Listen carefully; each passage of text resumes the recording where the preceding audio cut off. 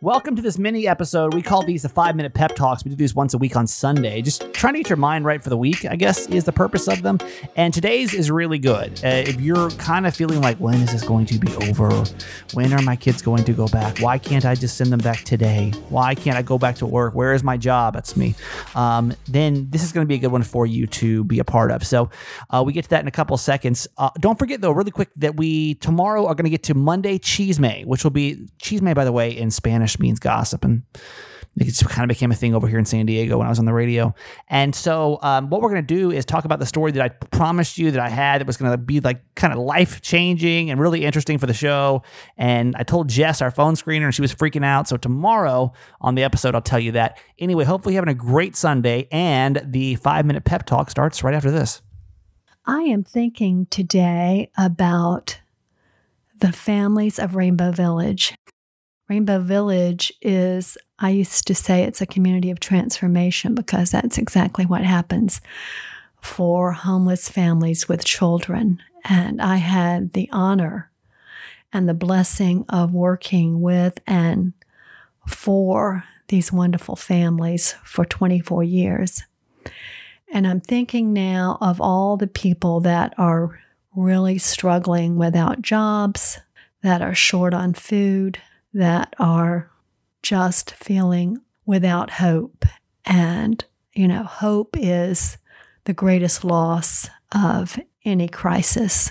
So many of us right now are going through different kind of crises in our lives, depending on what our situations are. But certainly we're all sharing in the crisis of the coronavirus and all that brings with it, the fear, the trepidation, the need to stay away from people that we long and love to be with, the need to stay indoors and to isolate ourselves, the need to keep food on our tables, the need to keep our children happy, the need to keep ourselves well.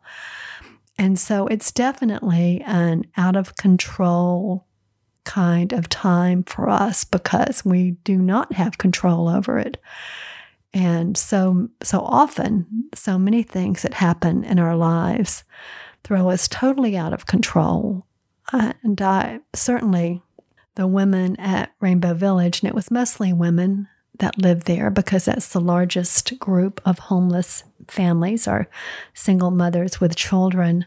When they would come there, they had lost so much. They had lost their homes, they had lost their jobs, they had lost family, they had lost friends, they had lost self-respect. They had so many losses and were bearing so much grief and hardship. And most of them, being domestic violence victims, were fearful for their lives and for their children's lives.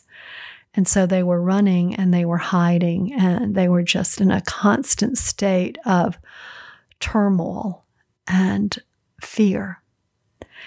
And I can remember, saying to them so many times, when your life is out of control, think about the things that you do have control over and try to take care of those. And I know one of the first things that we would talk about would be controlling your environment. When your home is in order or has a sense of order about it, then psychologically you have a sense of order about yourself. So we would always encourage them to keep their houses clean, make their beds, have some order in your immediate environment, in your home, that gave you that sense of everything being okay. And I think now, during this corona time, we should all just be mindful. I know I am, of the things that we really have control over.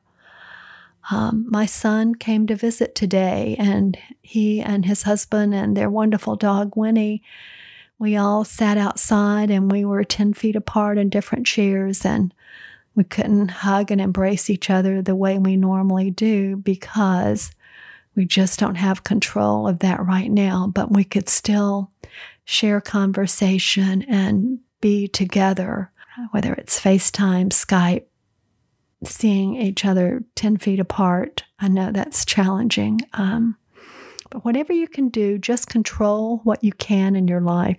You can control how much sleep you get. You can control how much exercise you get, how much fresh air you get.